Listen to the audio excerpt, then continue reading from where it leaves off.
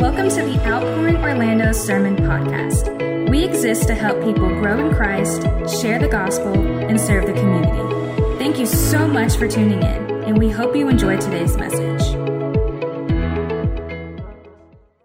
I'm ready to study God's Word today. We pick up in 1 Corinthians chapter 11, verses 2 through 16 in our series entitled Possible. And so I want to say this at the outset. There's kind of a turn that takes place now at this part of chapter 11 where Paul will now move forward to talk about things like the Lord's Supper. He'll talk about spiritual gifts, prophecy and tongues in the church. Can't wait to talk about that. And also to all my tongue talkers. And also he talks about the order of worship in the church. What does it mean? What does orderly worship look like in the house of God? And so Paul talked about how they were to conduct themselves outside, but now the focus is on how we conduct ourselves inside of the local church and what that looks like. And you may think that that's not important, but it's so important because we want to make sure that we give an accurate presentation of who God is in the local church. So there has to be order.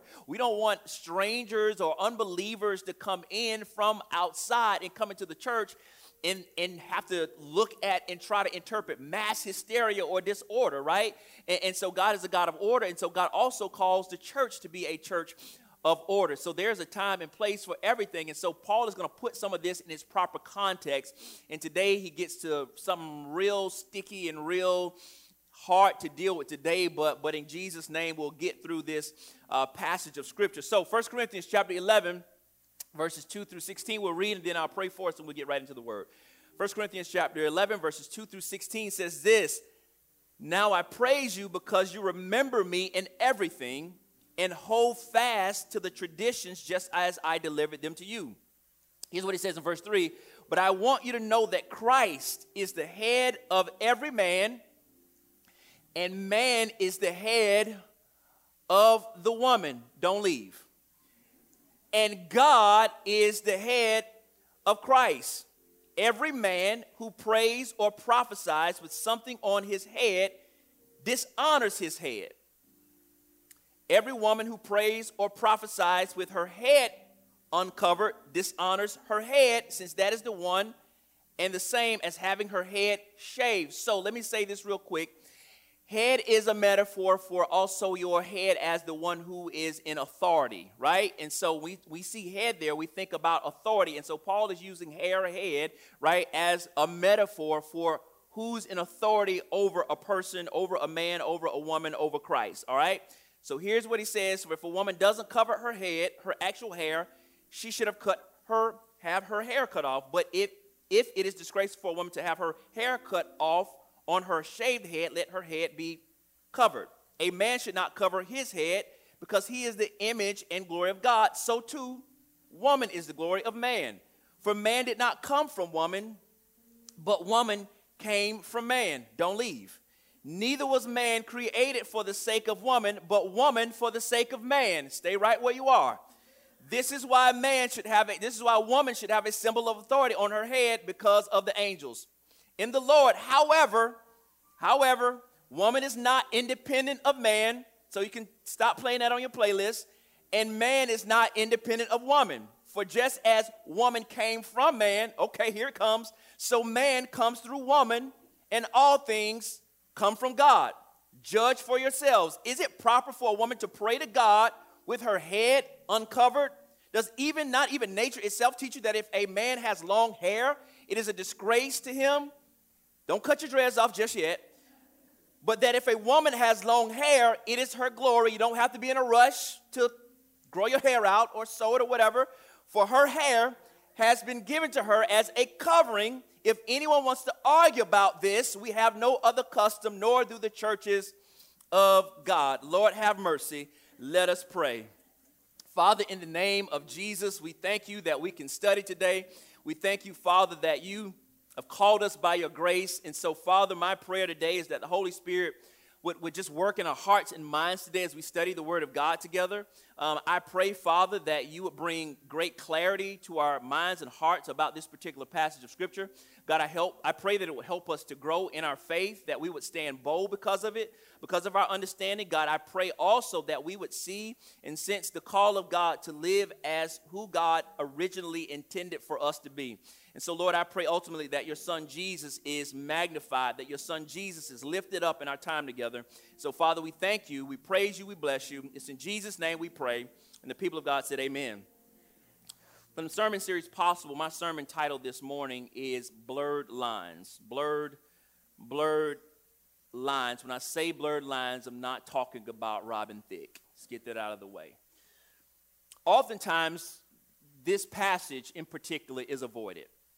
This particular passage of Scripture, 1 Corinthians chapter 11, verses 2 through 16, is avoided. This passage, some would consider this the most difficult passage in the entirety of the New Testament. But I want to say this, at our church, we don't run from difficult passages. I don't plan to preach all my favorite easy passages from Sunday to Sunday. I don't preach on the same topic every single week, but I do like to journey through the Bible so that we can grow in our faith together, so that we can put it all together, so that we can see how every scripture fits into the storyline of Scripture. And so we can't run from hard passages. We want all the theological smoke. We don't duck and dodge anything. I want you to come to this church, be able to read your Bible, stand firm in the world about what you believe and who God has called you to be, right? But there's a reason why this passage is difficult. Mainly difficult because there are certain parts of this text that there's no consensus on what Paul is talking about. When he talks about because of the angels, no one knows what Paul means. No one knows where Paul grabs that from.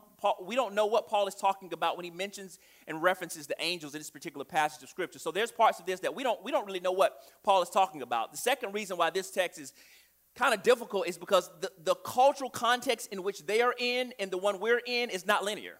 Like there are certain things that they do in this culture and context that we don't do. So it is hard for me to build this bridge of contemporization from then to now. And so that makes it hard as well. But also this passage is difficult for most pastors and preachers because this passage deals with the needless controversy between the roles of men and women. And so what this passage is going to do is talk about the role and relationship of men and women, specifically men and women in the church.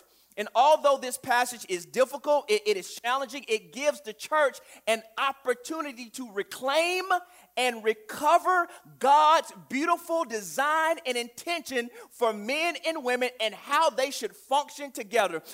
This offers us an opportunity to present to the world a clear and compelling presentation of God's good design of men and women and how they work together for the glory of God. So here's what I want to say, and I'll level with you, put our cards on the table at the front end. What's difficult for some of us and what's difficult for people in the culture is that when we read words like wives, submit to your husbands, and we read words like man is the head of woman, the first words that come to our cultural mind are words like archaic, antiquated, old, obsolete. But what we don't realize even in the church is that when those words come to our mind because of these particular passages of Scripture, what's happening is that the cultural mindset is creeping into our mindset, and we now approach the text how the world approaches the text. But I want to say this about your Bible. I want to say this about your God and about your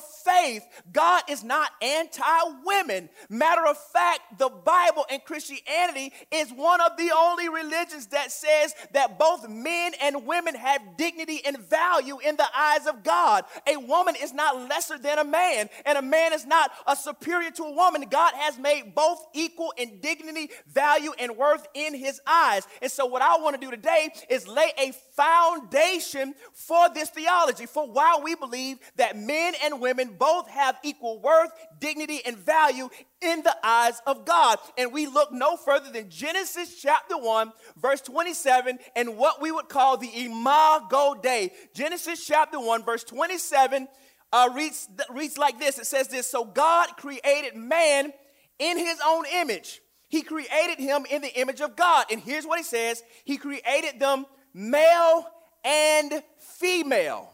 We are both made, male and female are made in God's image. This is good for us to know this because God gave us our identity before we ever got here. You don't have to go and look for an identity when God already gave you an identity. You don't have to go and discover and ask the world what your identity is when God already gave you an identity. And let me tell you this, there is no greater identity to have than what God has already given us. God says you don't have to look like anybody else. I made you in my image. And so here's a couple things that I want us to know about being made in God's image. Here's what this means when it says that we are made in the image of God. Number one, it means that we know God. We know God. We have a relationship with God because we've been made in his image.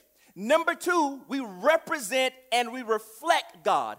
Number one, we know God. Number two, we represent and reflect God. We reflect the character of God in the world, right?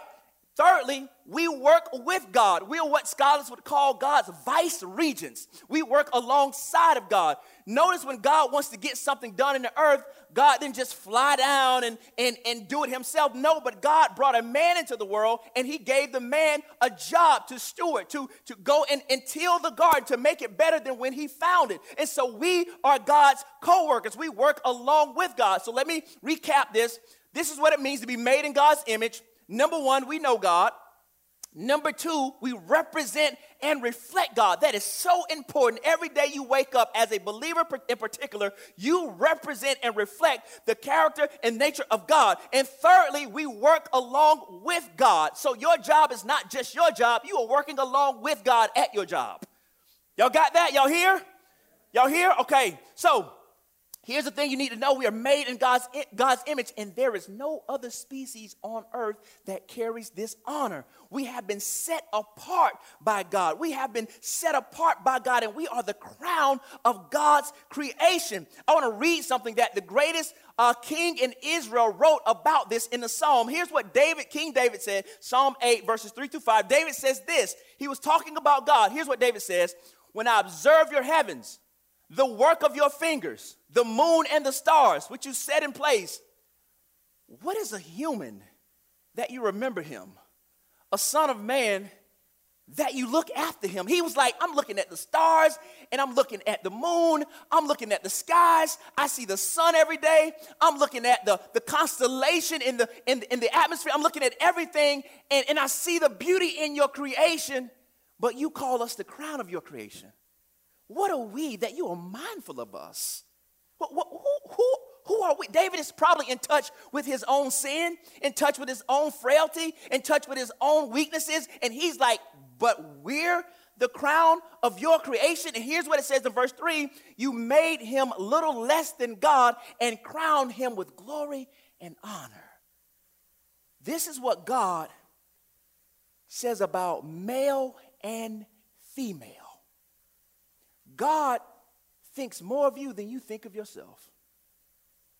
We are the crown of God's creation. But we also affirm the equality of the sexes. And here's what I want to say. Here's where it gets controversial. Although men and women are equal in value, worth, and dignity, God, by his own wisdom, has made us different by design. We're equal, but we're different. A man is not a woman, and a woman is not a man. God has made us with distinct, yet complementing differences. God has made us distinct. We have different, yet complementing differences. Are y'all with me? God knew what he was doing when he designed men and women to be different, and he did not intend for us to lose the beauty of those differences. God intended that we would keep those distinct differences that are complementary between man and woman. God did not want us to blur the lines.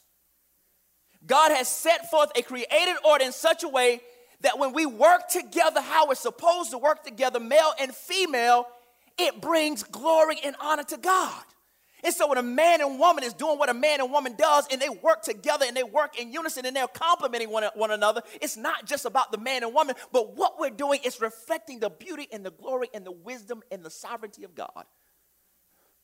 So it means something, but here is the challenge. Here is the challenge. There are cultural ideologies that we encounter more increasingly on a day-to-day basis that attempts to blur the lines of what it means to be a man or a woman made in the image of God. And so I just want to pause right here, and I don't mean to sound sensational or bombastic or to say something that is a lightning rod. I'm not trying to be political, or I'm not doing any of that, but I'm just stating the facts and stating where we are in a time and day right now, even in our own culture from a very early age, whether it be through TV shows or educational system, depending on where you live, in the name of freedom, small children are being taught to explore their gender identity. And so whether it be through cartoons, whether it be through certain stuff that they watch on the internet, children are slowly and subtly being trained to try to figure out something that is impossible for them to figure out. Children are being encouraged to explore stuff they have no reason to explore at their age. And so there are actual medical professionals out there, licensed psychologists and doctors out there who are actually helping young, undeveloped children to explore what it means to change their sex. And we can sit back and just like be casual about it, but it's happening more increasingly.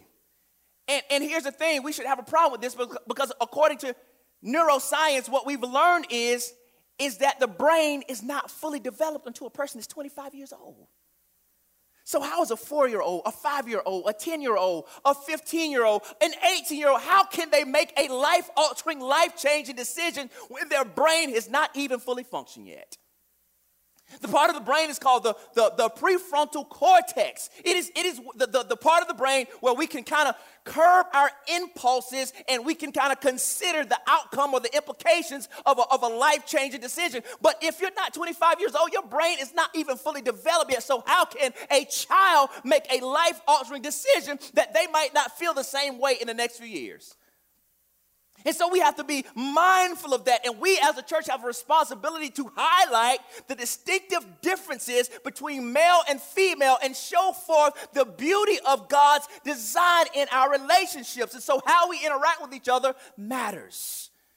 It matters. It matters to God. And so my theory is that underneath this push for this sexual revolution and gender identity stuff, I think that there's something more sinister that is underneath the surface of it, right? And so if God called male and female to be fruitful and multiply, how is that even possible when... So it is an offense. And so I want to say this.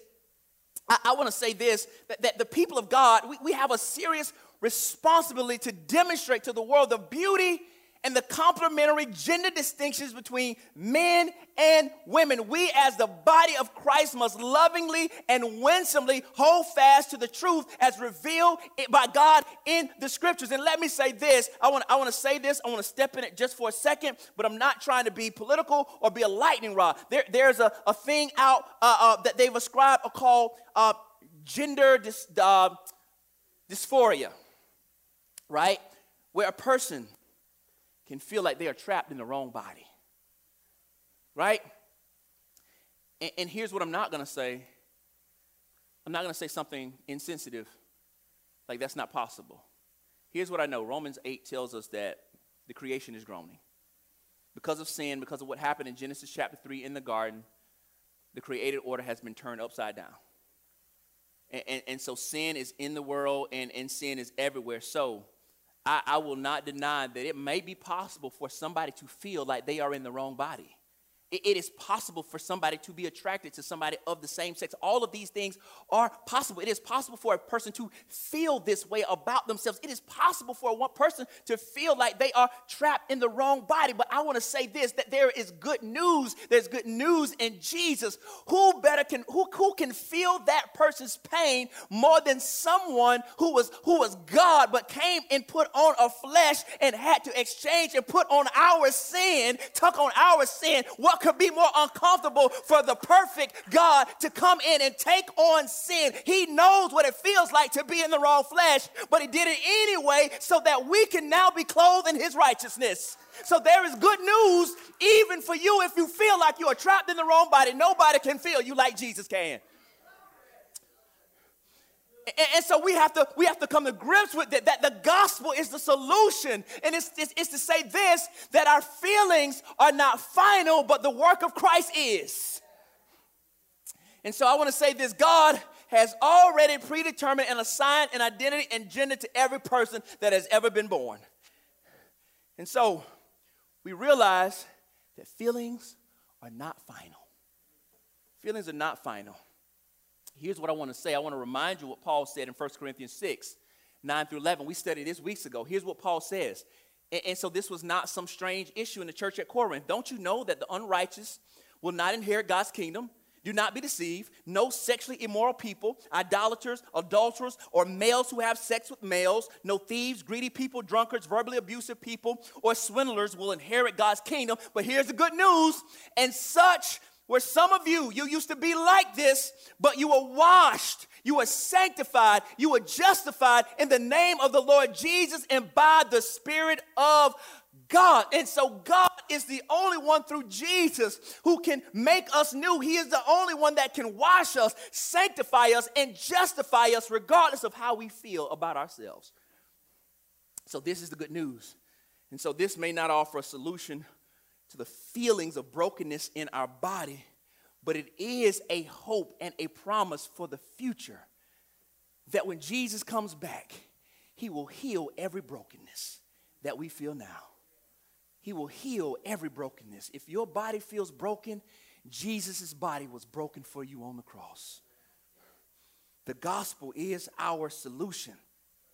But if we as the church know this to be true, we must hold tightly to it. We cannot be ashamed of what we believe, but we do not want to assimilate to what is happening in the culture around us. And by the grace of God, we strive to maintain our distinctiveness in our actions and in our appearances in the world and in the church. I want to say that again. By the grace and power of God, we strive to maintain our distinctiveness in our actions and our appearances in the world and in the church. Here's what I'm saying, if that doesn't make sense to you. Men must be men, and women must be women. Think about this. Only a man can be a man when the way a man walks, talks, when he walks in a room, and he commands the presence, his aura, his smell, the way when he opens his mouth, how children and women look and pay attention because he is a man, the way that he projects strength, that serves as a sign of protection for women and children. Only a man can do that. Only a woman can't do that. Only a man can. And when we think about a woman, the way she walks, the way she talks, the way she dresses, the way she smells. Just think about this. Come on, man. Come on, man. How she can perceive things like a man can't. How she can read a room in a way that we can't. Guys, we can have a conversation with somebody and we walk away, okay. And she could be like, he just said to you, he just told you that you were dirty, that you don't smell good, that you're not smart, that you're not capable, that you're not intelligent. See, you didn't pick on it. I picked up on what they were saying. Man, we can't do that. Only a woman can. Only a woman can walk in and display beauty and strength at the same time. A man can't do that. And all I'm saying is this is not just about men being men and women being women. This is male and female, both made in God's image and God's likeness, showing off the glory of God for a watching world to show what it looks like in the beauty of God's design. Women, God needs you to be women. And men, God needs you to be a man. Here's what I'm saying. The church is not archaic and antiquated. The church, do you know that the church was the only institution that ascribed equality and value to women in a culture that only saw women to be used for sexual fulfillment and to bear children? That the church comes in its radical train of thought and says, no, that women are more than just motherhood. Women are more than just wives. Women are called by God. Women are made in God's image. The church was the first to actually say that and ascribe dignity, value, and worth to a woman. So the church is not antiquated. The church is not archaic. The church actually was the most progressive institution that was around. But we don't know that because we take on the cultural vernacular. We take on the cultural mindset. But the church saw women as different by God's design, but just as gifted and just as important for the progress of society. And so I want to read this quote to you. Carolyn Custis James wrote in her book, Half the Church, Recapturing God's Global Vision for Women. Here's what she said. This is a moment for believers to embody a gospel where both halves of the church are thriving because following Jesus produces a climate of honor, value, and love, and we are serving God together as He intended from the beginning. This is a golden opportunity to restore to women the indestructible and elevated identity that they inherited as God's daughter and that a fallen world has stolen from them. So we have an opportunity. So what does this have to do with anything? When we see the text today, the women in Corinth are not sitting idly by. We see them praying and prophesying in the worship service. Women were expected to be full-on participants in what God was doing in the church. But here's what I want to say. There is a significant cultural difference and a significant cultural gap between where they were then and where we are now. And so I'm going to try to make sense of this. We may not have the same way of living, but I think the biblical principle behind it remains the same. And so here is the problem. Yes, the women in Corinth were praying and prophesying in the church. The problem was that the women were doing it with their head uncovered. And so you may say, what does that have to do with anything? Women in those days wore a head covering as a sort of symbol of submission and faithfulness to their husband. It was a sign of reverence. It was a sign of honor and respect for their husband. Now, we may see cultures today where you may see women who wear head garbs. And it may be a religious sign. It may be about modesty. It may be about humility, or maybe submission to their husbands, right? And so this is no different in this context. The problem was, so women in this culture, they wore head coverings to honor their husbands if they were married women, right? The problem here is that because these women were now free in Christ to do what they wanted to do, they said, to heck with the head covering, we just going to pray and prophesy. Now, here's what I want to tell you. To not wear a head covering in Corinth meant something. I've said at the outset of this sermon series that in Corinth, this was a sexually charged city. I talked about the temple of Aphrodite, who was the goddess of love. And so there's a temple to the prostitute. So prostitution was a big thing there. And it was a sexually explicit culture in which they lived in. And so when a woman did not wear a head covering, what she signified to everybody that was watching was that she was available. And when I say available, I don't mean single and looking for a man. I mean she was available. Y'all with me? Do I need to interpret available? Y'all good on available? Okay, she was available for everybody. All right? And so to not wear head covering symbolized something. And so if somebody walks in church who is an unbeliever and they see women without their head covered, regardless of what she felt in her heart, regardless of if she knew she was free in Christ, it communicated something that she didn't want for it to communicate. And so in the name of their freedom, these women said, you know what, we're not wearing this head covering. We're not going to wear this. We are now free in Christ. So we are free to look past the traditional values and behave and dress in a way that we see fit. And so every culture is different. And so I want to say this, don't worry, you don't have to wear head covering in here when you come in church, all right? We don't live in the same culture. So whatever you want to do with your hair and your head, that is your business. If you want to grow it, sew it, buy it, dye it, tie it, flip it, or snip it. That's your business. All right? You do whatever you want to do with your hair. But the principle is the same. Present yourself in a way that does not bring shame, rather brings glory and honor to wherever your head is. This is important. And so you may say, well, I'm not married, I'm a single woman. Still, you represent Christ. If you're not married to a man, you're married to Christ. And so you represent him. So how you dress and how you appear matters to God. Okay? That's not just in the church. That's also on your social media. I know summer's almost over. But I feel in my spirit, don't get that. Don't do it. Don't get that last pic. Don't get that in. Don't put it up there. Don't do it. Don't do it. Don't do it. Do not post it. Do not, remember this, do not post it, all right? It matters what we give off. Imagine it can be confusing if you got John 3:16 in your handle, but your post says something completely different. Are y'all with me? Okay. It matters. It's interesting because we serve in church, right? But if a person has seen your social media, but then they see you in church praising the Lord, I imagine that for them the lines are blurred, that they're confused. And although you don't intend anything by what you wear because you're free in Christ, right? You can do whatever you want to do. You're free in Christ. You know what's in your heart. The problem with that is it's not about you. This is about showing off the glory of God. Are y'all with me? So it matters to God. Yes, you are equal in worth and dignity and value as a man, but God calls us in these complementary relationships. And in these relationships, whether you are male or female, you are called to submit to. So everybody is submitted to somebody.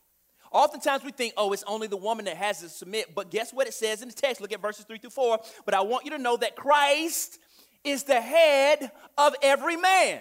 Y'all got this? Every man has a head. And the man is the head of the woman. And guess what? God is the head of Christ. So even Jesus is submitted. Everybody is submitted to someone. And Jesus models for us what it looks like to be submitted. Jesus willingly and voluntarily submits himself to the will of the Father. But what we know from Jesus is that his submission to the Father, his submission was actually an act of service. And so the biblical submission is a submission that serves, not subjects. It's submission that serves, not subjects. So why does Paul write about them being submitted to their head? Because Paul is pointing back to the created order, that God had an order in creation. Here's what it says in verses 8-9. For man did not come from woman, but woman came from man. Neither was man created for the sake of woman, but woman for the sake of man. Let's look at this in Scripture. This is Genesis chapter 2, verses 20-25. Look at this. Here's what happens in the creation account. The man gave names to all the livestock, to the birds of the sky, and to every wild animal, but for the man, no helper was found corresponding to him. So the Lord God caused a deep Sunday nap to come over the man, and he slept. God took one of his ribs and closed the flesh at that place. Then the Lord God made the rib he had taken from the man into a woman and brought her to the man, and the man said, the first poetry that's ever been written, this one, at last, is bone of my bone and flesh of my flesh. This one will be called woman, for she was taken from man. And this is why a man leaves his father and mother and bonds with his wife, and they become one flesh. And here's the key word of verse 25. Both the man and his wife were naked and felt no shame. The problem is, when the woman usurps her authority, she brings shame upon her husband. She brings shame. And this is a call for the woman to not bring shame, but to bring glory through her submission. And here's what I want to say. We have this twisted view of what it means to be submitted. And so people shy away from it. People don't want to talk about it. But I want to read something to you. This is a quote from John MacArthur. Here's what he says. Never forget this. Man's authority over a woman is a delegated authority and a derived authority given by God to be used for his purposes and in his way. Man has no right to use his authority tyrannically or selfishly. Y'all got that? So a man has a right, if he is given this gift of a wife and she is to be submitted to him, he is supposed to steward this submission in a way that brings glory to God. So this submission is not abuse. This submission is not tyranny. This submission is not some sort of mean, harsh subordination to the man. But what he is doing is he is actually leading in a way that shows that he has submitted himself to someone who is above him, and that person is Christ. And so his submission, the way that he treats his wife who is submitted to him, will either bring glory or bring shame to God. So how a man leads the one who is under him matters to God. And I just want to say this, because I don't want to, this is not all about women, because he does say that Christ is the head of man, and so even a man is submitted, right? But here's what I want to say. Big homie, you got to give her something to submit to.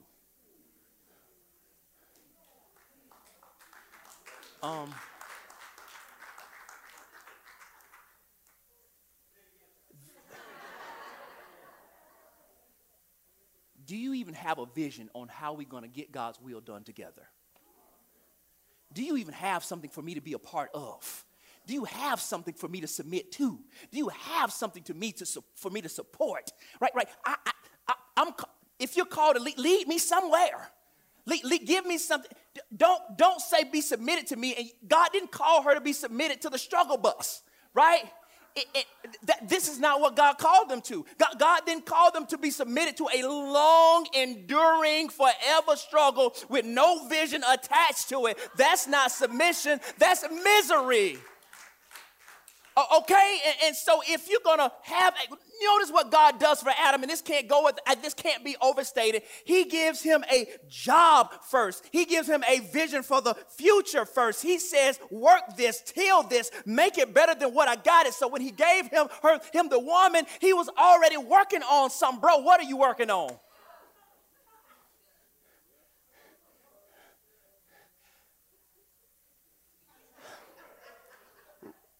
Rapper is not a occupation for a 40.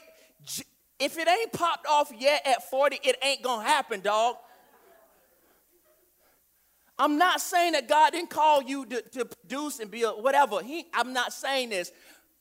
Hey, but at some point, you got to make a decision and move forward with something that's going to be fruitful and productive and bring glory to God. SoundCloud is not something to be submitted to. Are we here? And ladies, this is not to say that if he's not rich, that don't mean you don't submit to him. Right? It's not about riches. It's not about money. This is not about what that is. The primary thing is that he is leading in such a way that he is leading us in glorifying God with our lives. Okay? That's what this means. So if he's 9 to 5 in it and you're barely getting by, but you making it, but he has a vision for the future and you serving God together and you glorifying God and you praying to God and you managing your money well and you doing the best at your job, this is something that you can be submitted to. You don't have to be submitted to somebody that's rich. Are we here? All right, that was not in my notes, but I went there anyway. Here's what I want to say. Here's the main point. Yes, you are free in the Lord, But you also have a responsibility to use your freedom to bring honor and glory, not shame.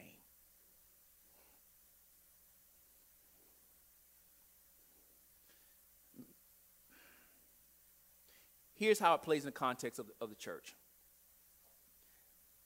Here's what he's saying.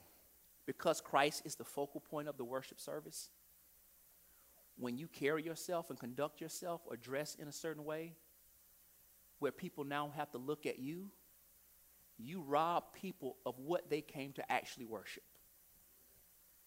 Okay? Now, we don't live in a day and time of church mothers, at least not at this church, right? But, there was a time where you didn't walk up in the house of God and not get checked, right? Today, we just, I don't know where we at sometimes. I just be confused. And you're thinking, this is not about you not being fly. This is not about you not looking good. You can look good. You can wear your makeup. You can do your hair how you want to. You can wear nice clothes. You can wear expensive stuff. You do whatever you want to do. But it is to say that you consider, will this bring glory or will this bring shame? Right? And if your thought process is, well, I'll wear what I want to wear. I gotta get it how I live. I wear whatever I want to wear. I gotta wear whatever looks good, and no man is gonna tell me what I should be wearing. I'm free. God knows my heart. That may be true that God knows your heart, but if you're still dressing like you want to dress, that demonstrates that He knows your heart, but you don't know His. Yeah, He does know you, but you don't know Him. That becomes, but if you knew His heart and His heart for you and what He was trying to do in your life, you would live and present your life in such a way that you would bring glory to Him. And this is all Paul is saying. So, I just want to say this, that God has called both man and woman to reflect the glory of God. Verse 7 says this, and I'm almost done. A man should not cover his head because he is the image and glory of God. So too, woman is the glory of God. And what he's saying is women and men both jointly reflect the image and likeness of God. If you are a woman that is worthy of honor and respect, carry yourself in a way that leaves no doubt about who you are and who you represent inside and outside of the church, right? And so here's what he says. This is about the mutuality between men and women. And I'm done. This is my last point. Verses 11 through 12 says this. In the Lord, however, woman is not independent of man, and man is not independent of woman. For just as woman came from man, so man comes through woman, and all things come from God. And so really, in the beginning, Paul talked about how woman came from man, and man did not come from woman. He's talking about the first man and the first woman. That's about the first Adam, right? But after Adam, ever since then, every man has come through a woman. Every man has come into the world through a woman. And this is something that highlights the interdependence of both male and female. A man cannot produce by himself, and a woman cannot produce by herself. But when we see something like life coming forth and a baby being born, it highlights that when men and women are together, we fulfill the cultural mandate that God assigned to us at the beginning of time. Right? We together reflect the glory of God. When we walk together in God honoring, Christ exalting marriage, we reflect the glory of God. If you're not married, when brothers and sisters in Christ serve together, work together, honor each other, and respect each other, we show forth the glory of God to the world. How men and women treat each other in the church matters on a larger scale. We communicate the glory of God when we see men and women serving together and working together and praying for one another and supporting one another and encouraging one another and helping each other with their responsibilities. We are showing the world that men and women together, although we are different, our differences highlight the glory of God. You know what's interesting? Here's how I know women are so valuable. We have several examples in the Bible. We see Phoebe is highlighted as a deacon in the Lord's church who's serving along with Paul. we see the couple, Aquila and Priscilla, and how the wife takes the lead in training up this gifted man named Apollos and teaching him a better way to teach. We see a woman leading in that. A couple is serving together, but the woman is leading and discipling and teaching another man about the finer points of the gospel. We see women all throughout Scripture serving. But here's what slams the card down on the table is that when the resurrected Jesus appears, the first group of people that he appears to is not the men, but the women.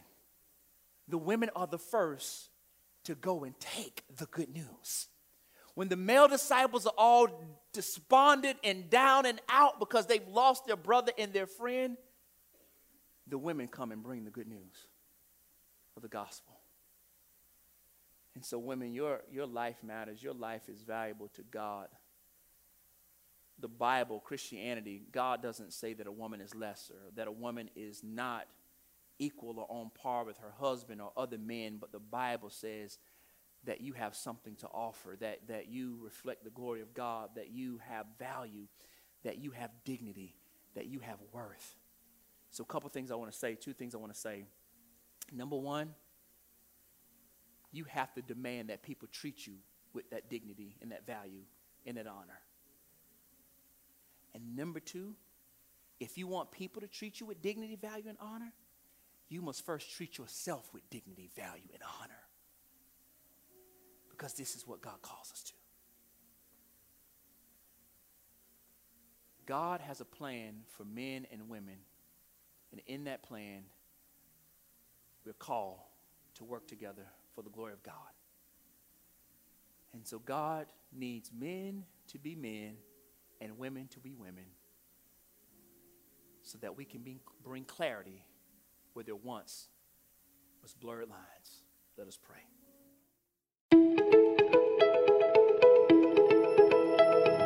We hope you enjoyed today's message. If it was a blessing to you, please consider visiting our website, outpouringorlando.com, to connect with us and to also give financial support.